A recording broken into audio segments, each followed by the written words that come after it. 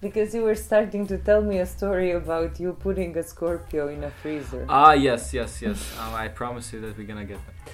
So yeah, I did an experiment on Scorpio because, you know, you always heard that Scorpios, they can survive nuclear attack, nuclear weapons, and yeah. So I put him in a jar. I put that Scorpio in a jar. It was mid-sized Scorpio, and then for 2 straight days in the freezer, not the fridge, even in the freezer. Yes. Oh my God. 2 days. Came back and opened the freezer. I saw him. It was literally just like a frozen Scorpio. Nothing. Yeah. No ice movement. Accumulated on it or anything. No. Oh my God. And after a couple of hours, he was moving.